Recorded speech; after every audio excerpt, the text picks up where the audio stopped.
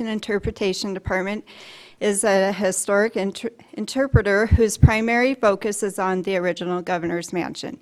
She is a traditional artist who specializes in basketry, author of Weaving Rocky Mountain Memories, quilts, and doll making. Her pink dollhouse has been on display at the public library for years.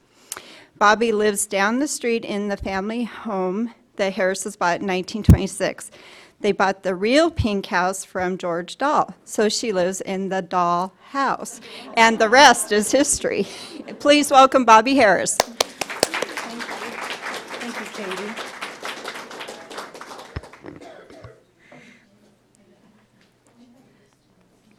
Thank you all for coming. You never know when you're talking about dolls how many people are going to come out of the closet and admit that we still play with dolls, we still love dolls. I know I certainly do. And I have some stories to share with you to hopefully you'll understand, like I do, that dolls are more than toys. First, I have two confessions to make, and one I already confessed to. I do still play with dolls. And then the other one is if you went to school for dolls, I think I am only in junior high. So I don't know everything about it, but my doll friends or classmates told me that I'm in kindergarten, that I'm repeating kindergarten actually. So I'll give you as much as I know from the kindergarten level about the overview of dolls to try to convince you that dolls are more than a toy. They certainly were for me. My childhood was spent taking care of dolls, learning how to dress them and feed them and bathe them and keep them safe, sewing little doll clothes and little doll quilts, and this is my actual doll quilt that I made for my dollies. Prepared me for later on being a housewife, which was the whole intention of dolls quite often. For our culture, that at the time that I grew up, that was what I was aspiring to be someday, a housewife and mother, and the dolls helped with that. But then being from a homemade kind of a family, I began to make my own dolls, and the first doll I made was when I was 3 years old. The little twins in the cradle. Did any of you make one of those? So that was my very first doll, not that actual one. That handkerchief wore out quite a few years ago. But then I learned how to make tassel dolls. This was my grandmother's actually, but it's what I aspired to. So out of scraps of yarn, a little girl could make a doll. Dolls have been made out of so many things over the years.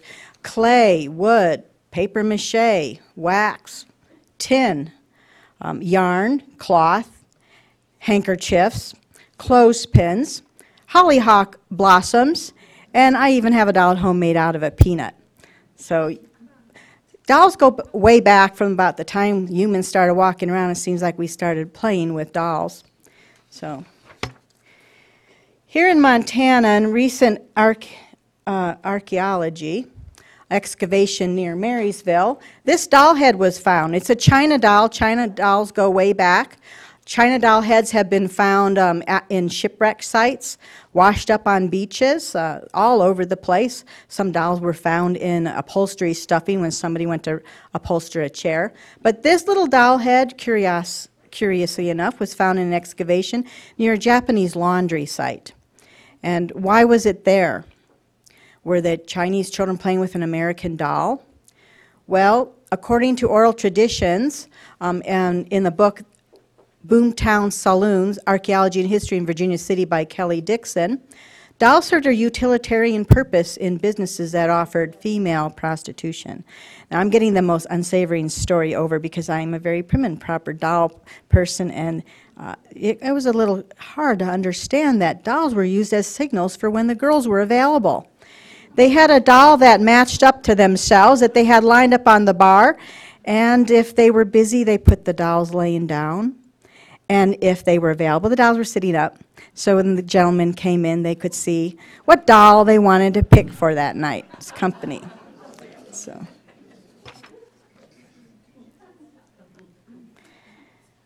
a whole other way to use dolls, or China bonnet heads for playing with. You can see why they got their name Bonnet Head China. But you could assemble them yourself. You could get the doll parts, and those are the things that are usually turn up on shipwrecks. And a mother could assemble them by making her own cloth body and construct the doll in any size, shape that they wanted to with these doll heads. You can see them for sale in Sears catalog. And that is a photograph. You can't see it real well, but I wanted to prove to you that I do have a 1952 Work Basket magazine, and one of the ads was for China doll parts. So even into 1952, people were still assembling China dolls. The other dolls are some China dolls that I just recently finished, and now I have to really finish them by adding some bodies to those other heads. So, and one of the dolls is sitting out on the table. Here's some more China dolls. One is in our collection here at the museum, and the other one is something that I made. And that's the one on the plaid, and she's getting an authentic costume done. Doll clothes and what we find them in are a real good clue to our culture and how we dress at certain time periods, even how your underwear was. So she's got a real corset that laces up the back and split drawers.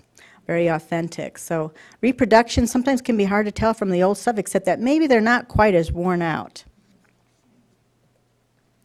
Here's some photographs from our archives to show how important dolls were to so many people here in Montana, and these girls are all holding porcelain dolls.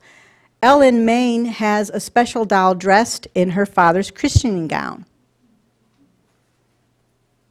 But accidents can happen to china and porcelain dolls. They can break and you can lose your dolly. And look at how sharp those points are. So one lady had to deal with those sharp points on there, and she was the first woman to get a patent in 1873, and it was for doll making. And this quote comes right out of the patent office. Patents are a really great place to find primary documents on when dolls began. And Izana Walker invented a new valuable improvement in the manufacture of dolls. My doll is inexpensive, easily kept clean, and not apt to injure a young child, which may fall upon it. That was a problem. So she very kindly devised a method to make a doll that wouldn't hurt the children. She carved a wooden mold, pressed basically pasty cloth into it to mold it, took it out, and then covered it with paint.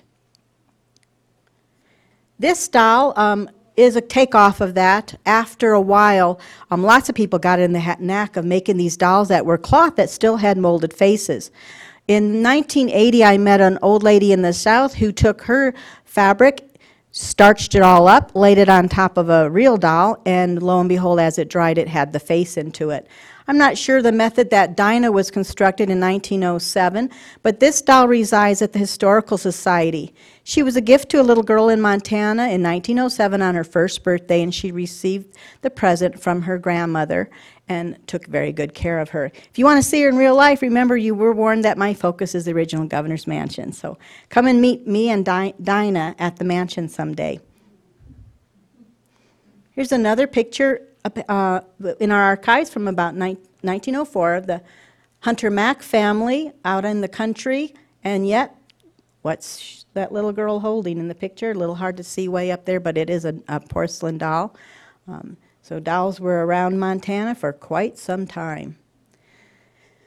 A more nobler cause for dolls was to do fundraising for children's causes. And Miss Columbia was invented, and Miss Columbia was a product of Emma Adams from New York. It's a similar doll to Izana Walker's, only it's been painted instead of molded.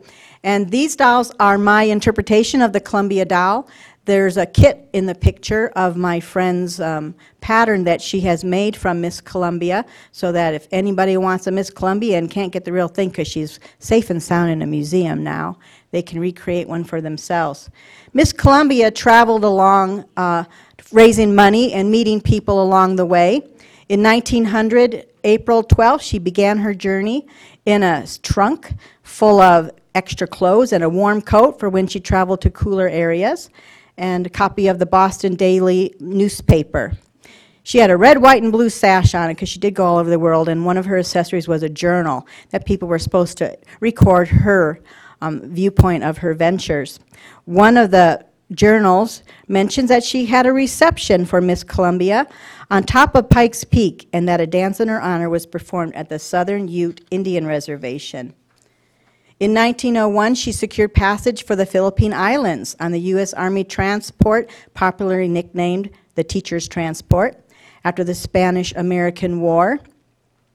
But before going abroad, Columbia's face and hands had to be thoroughly clean because, as recorded in her journal, I had been kissed by so many big folk as well as little ones. In Denver alone, over 600 children kissed and shook hands with me at one reception. However, my face and hands had been well washed for my start over the sea. So this was a nice thing. There's a cloth doll without the paint on there couldn't have been washed clean. Now that she's reached the venerable age of 100, Columbia and her brothers and sisters from the International Doll Collection that was on display in the 1893 World's Fair lives in the Wenham Museum in Wenham, Massachusetts, and that's where my friend Gal studied her very closely so she could get a pattern for all of us to enjoy our own Miss Columbia. Now visitors from coast to coast and overseas come to visit her instead of her going to see them. Speaking of cloth dolls, here's a few other versions of those dolls that I've made. And even a cloth doll that's turned into a pincushion doll, so dolls could be functional. A lot of pincushion dolls were made with porcelain half dolls on the top of their skirts. In 1915, Johnny Gruelle patented a doll that he had fixed up for his daughter. They pulled it out of the attic, and he gave her a new face. His daughter, Marcella, was very sick from an infection she received from a smallpox vaccine. And he made up stories sitting there with her doll and about her dolly, and Marcella playing with it to try to comfort her. After she died at 14 in 1916, he took the rag doll to his office. And as an illustrator, he ended up writing 15 books about Marcella and her dollies. It was quite a comfort to him. When he had a publisher broach him about the possibility of making an actual Raggedy Ann doll to go along with the books displayed in the store windows, he made a couple of them. They ended up becoming just as big a hit as the doll, and so his family got together and they started producing Raggedy Ann dolls as quickly as they could. Now this story, a reproduction that I have, says Raggedy Ann and Andy and the camel with the wrinkled knees. But in this book here, we have the Raggedy Ann got her candy heart. So there's quite a few stories about her. Now, how did she get her candy heart? Well, the Gruelle family remembers his son Worth going to the candy store and getting a big bag of those candy hearts we see at Valentine's. And he had to pick out all the I love yous because the family stuck an I love you heart right where her heart should be inside her body. Well, that turned out to be a little bit of a problem if you know how kids have sweet tooths, because those darn kids would start sucking on their dolly's chest just to get the sweet out of it. Well, that kind of made a sticky mess, and the mothers did not appreciate the Gruelle family putting those hearts in their dollies, so they asked them to please stop it. And so the Gruelle families thought that might be a good idea and substituted cardboard hearts instead. It was till much later when a company started putting the I love yous right on their chests. But those candy hearts kind of left a mark. If you are a doll collector and you're looking for a doll, rag dolls, and you're inspecting them to try to find out which company made your doll, if you see sticky residue on the chest, you'll know you got one of the original Gruelle dolls. It's actually in the collector's book to look for that stain. This little doll in the picture is my dolly. I told you I took care of dollies. This is how well I took care of them. She's pretty well worn out, but she does have the I love you on her. And I have a picture of me when I opened her up on Christmas Day with a very disappointed look on her face because I was watching Captain Kangaroo, and those dolls were this big. And here I open up a shoebox, and there she is, only this big. So I got over my disappointment, and I took good care of her anyways. But as soon as I could, I bought a McCall's pattern when I grew up. Did anybody ever buy a McCall's pattern for Raggedy Ann? Well, those dolls, if you have made them, you're not allowed to sell them. It's a copyright infringement to actually sell the dolls. So if you have one, you get to keep it. So, and I went a little bit crazy. I made about 6 of those sets, real big, trying so hard to make up for not getting my big Raggedy Ann doll when I was 3 years old. Legend has it that one day when Johnny Gruelle was sitting in his office after his books and his dolls were getting famous, a prim little old lady walked in with a doll, an old rag doll, and she sat it down on the desk and she said, "You don't know this, but your grandmother and I were best friends and neighbors when we were growing up, and my mom made each of us a rag doll. And your mom, Grandma, still has hers, Raggedy Ann, and here's mine." And supposedly she set down Raggedy Andy. And Raggedy Andy, after that, 1920, has become pretty famous too. Legend, story, whatever, it's part of the history of the family. Now, what happened to the Gruelle family? Well, Joni Gruelle wrote a story in a magazine, a doll magazine once, so it was really exciting to see that. She was the granddaughter of Johnny Gruelle, and she said that her family was pretty excited when in the early 1960s, they discovered 5 unpublished manuscripts that Johnny had written. And so they went about illustrating them. So there's at least 3 generations of the Gruelle family illustrating rag dolls. She calls her rag dolls Raggedy Pals.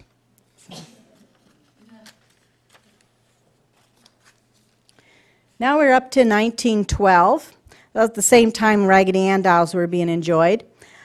There was an illustrator named Grace Drayton, born 1876 in Pennsylvania.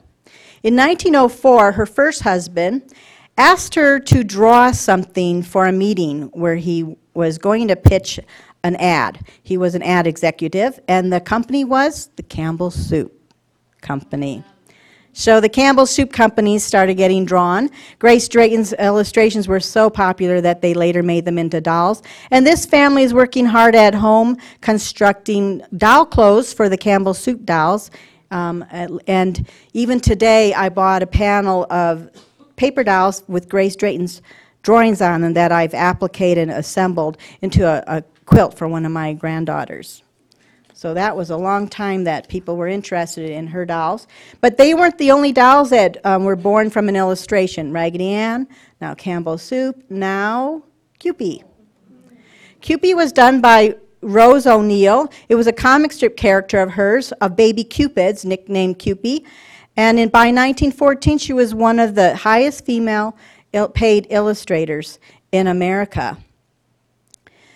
All these years later, Kewpie dolls have been made all over the world in all different materials. And in 1923, the hamburger chain Kewpie, spelled a little bit differently, adopted Kewpie doll for their logo. The time capsule in the 1939 New York's World Fair has a Kewpie doll in it. Kewpie has promoted Jell-O, Colgate, Kellogg's, Corn Flakes, and Sears Company. And recently on eBay, a postcard of Kewpie promoting the suffrage cause sold for $150.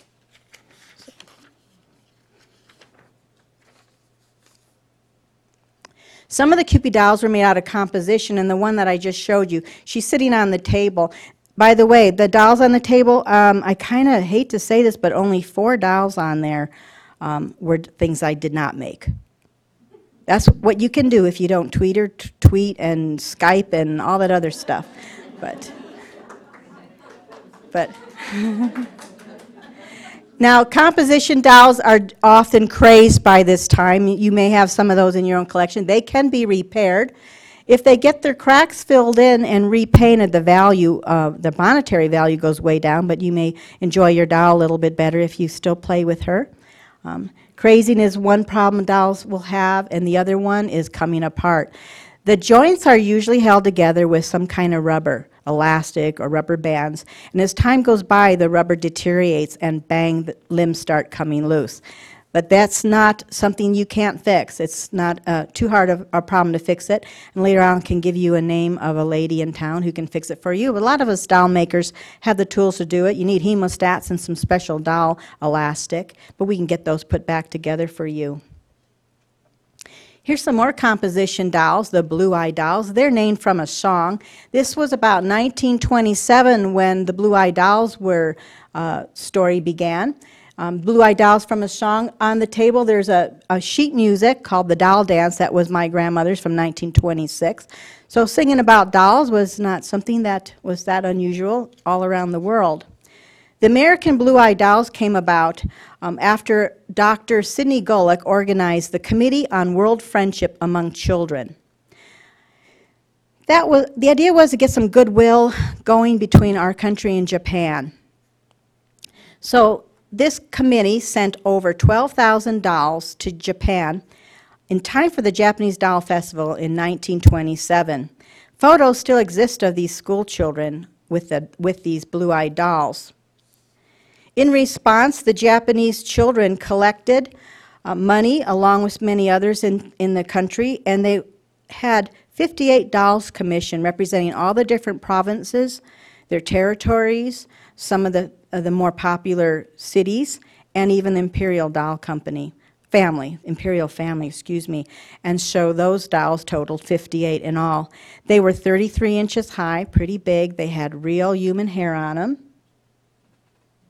They became known as friendship dolls. Here's some that are on display right now at the University of Montana. And this one's here at the Historical Society. Miss Ishikawa is downstairs now. There she is, resting, because she's going to be coming out soon in time to be included in our 150th anniversary of the Historical Society. The opening is May 22nd, if you want to come meet her in person. When I first met her, I just looked at her and thought, oh, very interesting, cool, really cool doll. But it wasn't until after I learned her history, the story behind her, that when I looked at her again, I got chills realizing the significance of these dolls. When the Japanese government sent these over to us, one of the quotes in the ceremony was, "From this land of the sun to the land of the stars." And over they came, all packed up with passports tucked in their sleeves. That was 1927. In 1941, something happened to change the fate of the dolls. Pearl Harbor. And we became enemies of the Japanese government and vice versa. And the dolls were forbidden to be owned by the Japanese government as being from the enemy. The dolls suffered terrible atrocities over in Japan. There was big bonfires where the dolls were thrown in while they chanted anti-American sentiments. Saving a blue-eyed doll, you risk being condemned and punished as a traitor. And yet some people save those blue-eyed dolls, which is why I had that picture for you.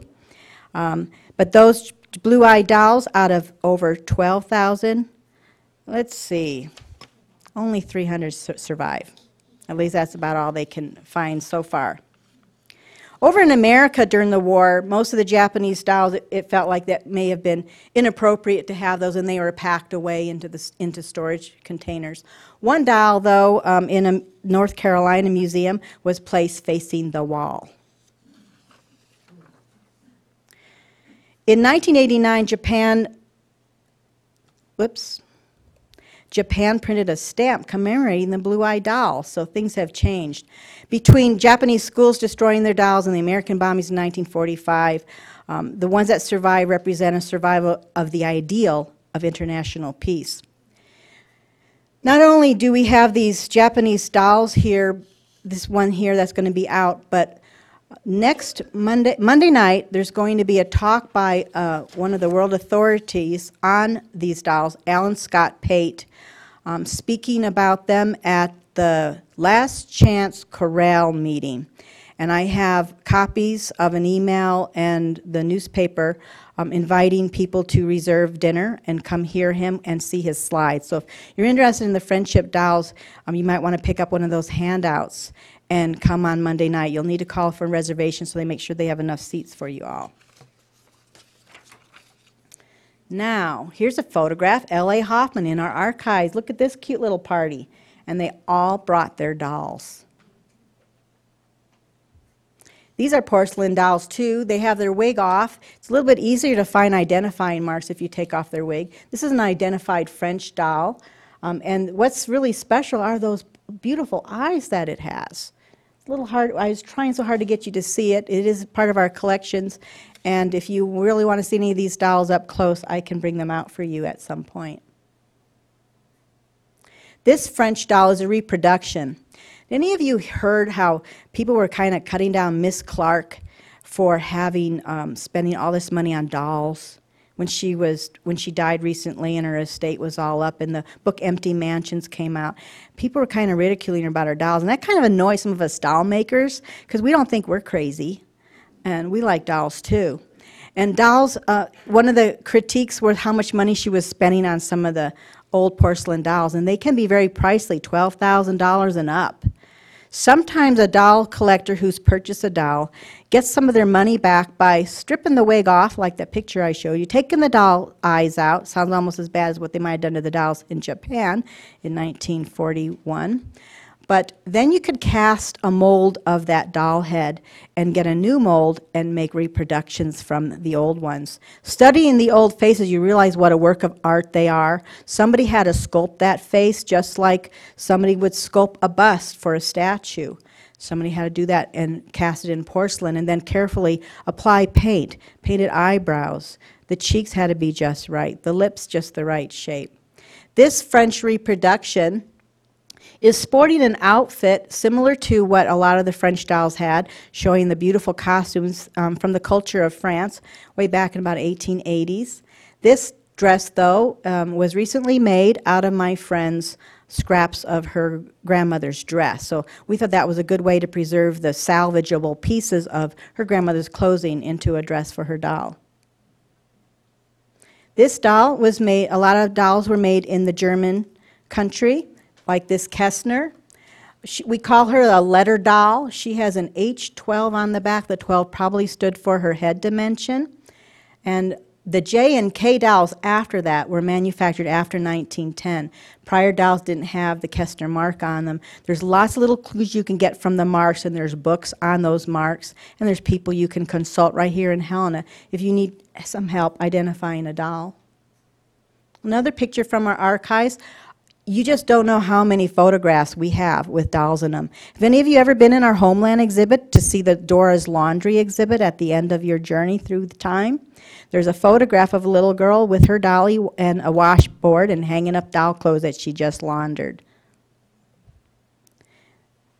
The white settlers weren't the only ones in Montana playing with dolls. Here's some Cheyenne children with their dollies. These are Crow. And I got another one up here. These are reproduction dolls, Crow, and this one is Blackfeet. And they're in our Touch and Learn trunk that when the children come, the docents will often get these out and pass them around to the children so they can get a good view of the Indians' dolls. A recent collection we received was this one, and this is probably Gros Ventre Assiniboine. And she's carved out of wood. Dolls can be made out of wax. Sometimes they weren't solid wax. They would be dipped, a mold would be dipped into the wax to get a nice finish. You can imagine how fragile those might be. Somebody said they put their dollies in a cook stove, not thinking their father would ever light it. You just had to get one of these near a cook stove. 1941, here's Lorna Dana with some dolls. It looks to me like they're pretty much probably composition dolls. In 1927, the F&B company in Linden, where I grew up, made Patsy dolls. And Patsy and all her friends were quite popular, and many spin-offs came out of them. Patsy and her friend Skippy is sitting up there in the gingham. Those are 1980s collector's vinyl reproduction of the Patsy dolls. Most of the old Patsy dolls are starting to get a little bit cracked. My friend spent a lot of money getting one that wasn't cracked, and lo and behold, as time went by, especially here in Montana, cracks started appearing. So I opted to get some dolls I could actually play with, so I picked those up on eBay. I got them pretty cheap because a lot of them, the rubber bands were disintegrated and they were all busted up into pieces. So I think I got $5 a piece for them. Of course, I had to put them together. So there's Patsy, one of my friend's Patsy dolls. Now, again, you can see the shine on it. It's a reproduction. But there's Dolly Dingle, and she's an actual doll. Does she look a little familiar to maybe Cupie over there? Or to the Campbell Soup dolls? She was designed by Grace Drayton. Some of our culture shows us Tony dolls with the perm set. Any of you ever permed your doll's hair? That was pretty popular. Dolls are really a reflection of our culture. And then can you recognize that girl, Shirley Temple? Before I even started pointing her out, you recognize Shirley right up. Lots of dolls of Shirley. Here's looking for a mark under the wig. Another place to find a mark, the back of the shoulder plate. And if your doll was off of the doll, you might be able to see more marks inside. Looking into the head, you can also discover whether it was made out of poured porcelain or pressed porcelain. That can sometimes date it, but some pressed porcelain dolls are still being made. Some dolls were never even marked. And here he is turned around looking at you. And that's a German character doll. Sometimes on the shoulder plates, you see those holes? Those are how they were often affixed to the body. Sometimes, whether there's 3 holes in the front or 2 in the back, sometimes that can be a mark in itself, letting you know either when somebody made it or who was making the dolls with how many holes in their shoulder plates. See why I'm only in kindergarten? There is a heck of a lot going on with these dolls. Now, I apologize, I don't have as good a camera as my friend Sandy, but we took the same doll and put 2 different wigs on them. This is a very old doll, and she's got a new wig on and artificial hair, and then the other one she has a mohair on it. We have a lot of fun when we make dolls. After we get the heads done, you try different wigs on them and you get completely different looks out of them. It's a lot of fun. But when I've taken old dolls and put an old wig or a mohair wig on them, I've gotten a completely different look out of them as if I used the artificial wigs. This doll has a real wig on here. She's got her owner's hair on it. This doll is, again, we warned you, this is at the governor's mansion. Governor Stewart's daughter's doll has a wig made from her haircut. So if you want to come see her, she's one of the stars over there for me. To keep porcelain from breaking, here's a way you can keep the legs from clanging together and busting. Very simple, a rubber band and a spool of thread. And that can save a lot of problems for you. In those work baskets, I have quite a few of them, are full of advertisements for dolls. And I wish you could see the real dolls, 1 penny each one, because I got suckered into buying those when I was little. Anybody else? Well, every once in a while I run into somebody that bought those dolls. I was going to get 100 dolls for $1. And this was before I was born, though. They were still having this ad running in the Little Lulu comic books when I was a kid. So I sent my dollar in. Me and my friend went in halvies, each paid 50 cents. And here comes the dolls in a box this big. And they were just little plastic dolls, only about that big. And I have 1 left. And I had to split them up. She got 50 and I got 50. Modern doll making is going on. These photographs are taken here in Helen, and that's my daughter working on a doll head. And the doll head, maybe if it was turned upside down, maybe remind you of a bust. We do have holes cut out, getting ready for her eyes to get in there when she's finished. So it's a very long process. A lot of times it seems like it takes me a whole year just to make 1 doll.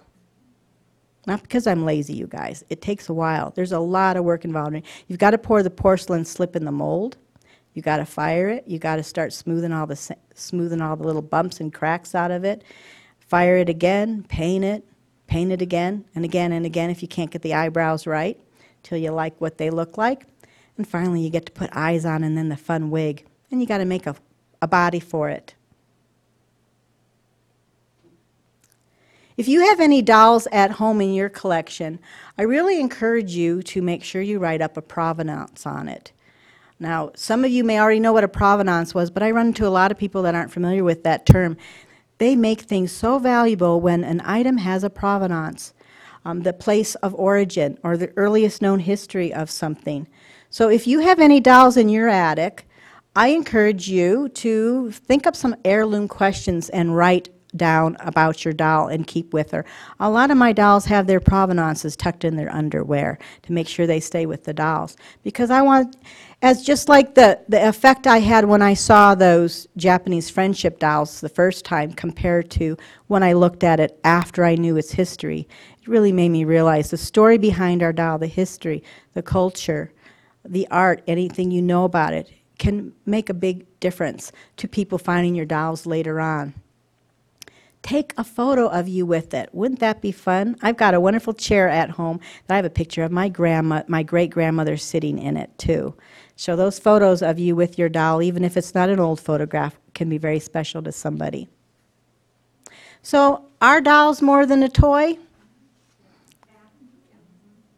Did you all think that before you came in? Well, I think they are, and I hope you do too. And again, I have a handout out there with some information on who you can contact, because did you know Helena has a great big humongous doll store here? How much did it make? Some, How much did they buy? Did you buy one or not? how much do dolls cost? All different prices, and this doll store has thousands of them. And you might not have known about this doll shop because sometimes it's a little bit of a secret that we still play with dolls and we still collect dolls. So if you'd like to go, it's by appointment, and I put Donna Tennyson's name down on the paper. Her friend Millie Ruckman repairs dolls. So if you need any help with dolls or help identifying dolls, there's people in Helena that can help you, and you guys just got some inside information on some of us. The other page up there is about the Friendship Dolls Talk at Jorgensen's Monday night. So I'm going to be there at 7. I want to see what else I can find out about. Because the more you look, the more you dig, the more you find out, the more you appreciate the dolls that you have or that you're seeing. So if you have any questions about the dolls or you want to look at any of them, we have a few more minutes. Pardon? I'm going to pass these dolls around to you.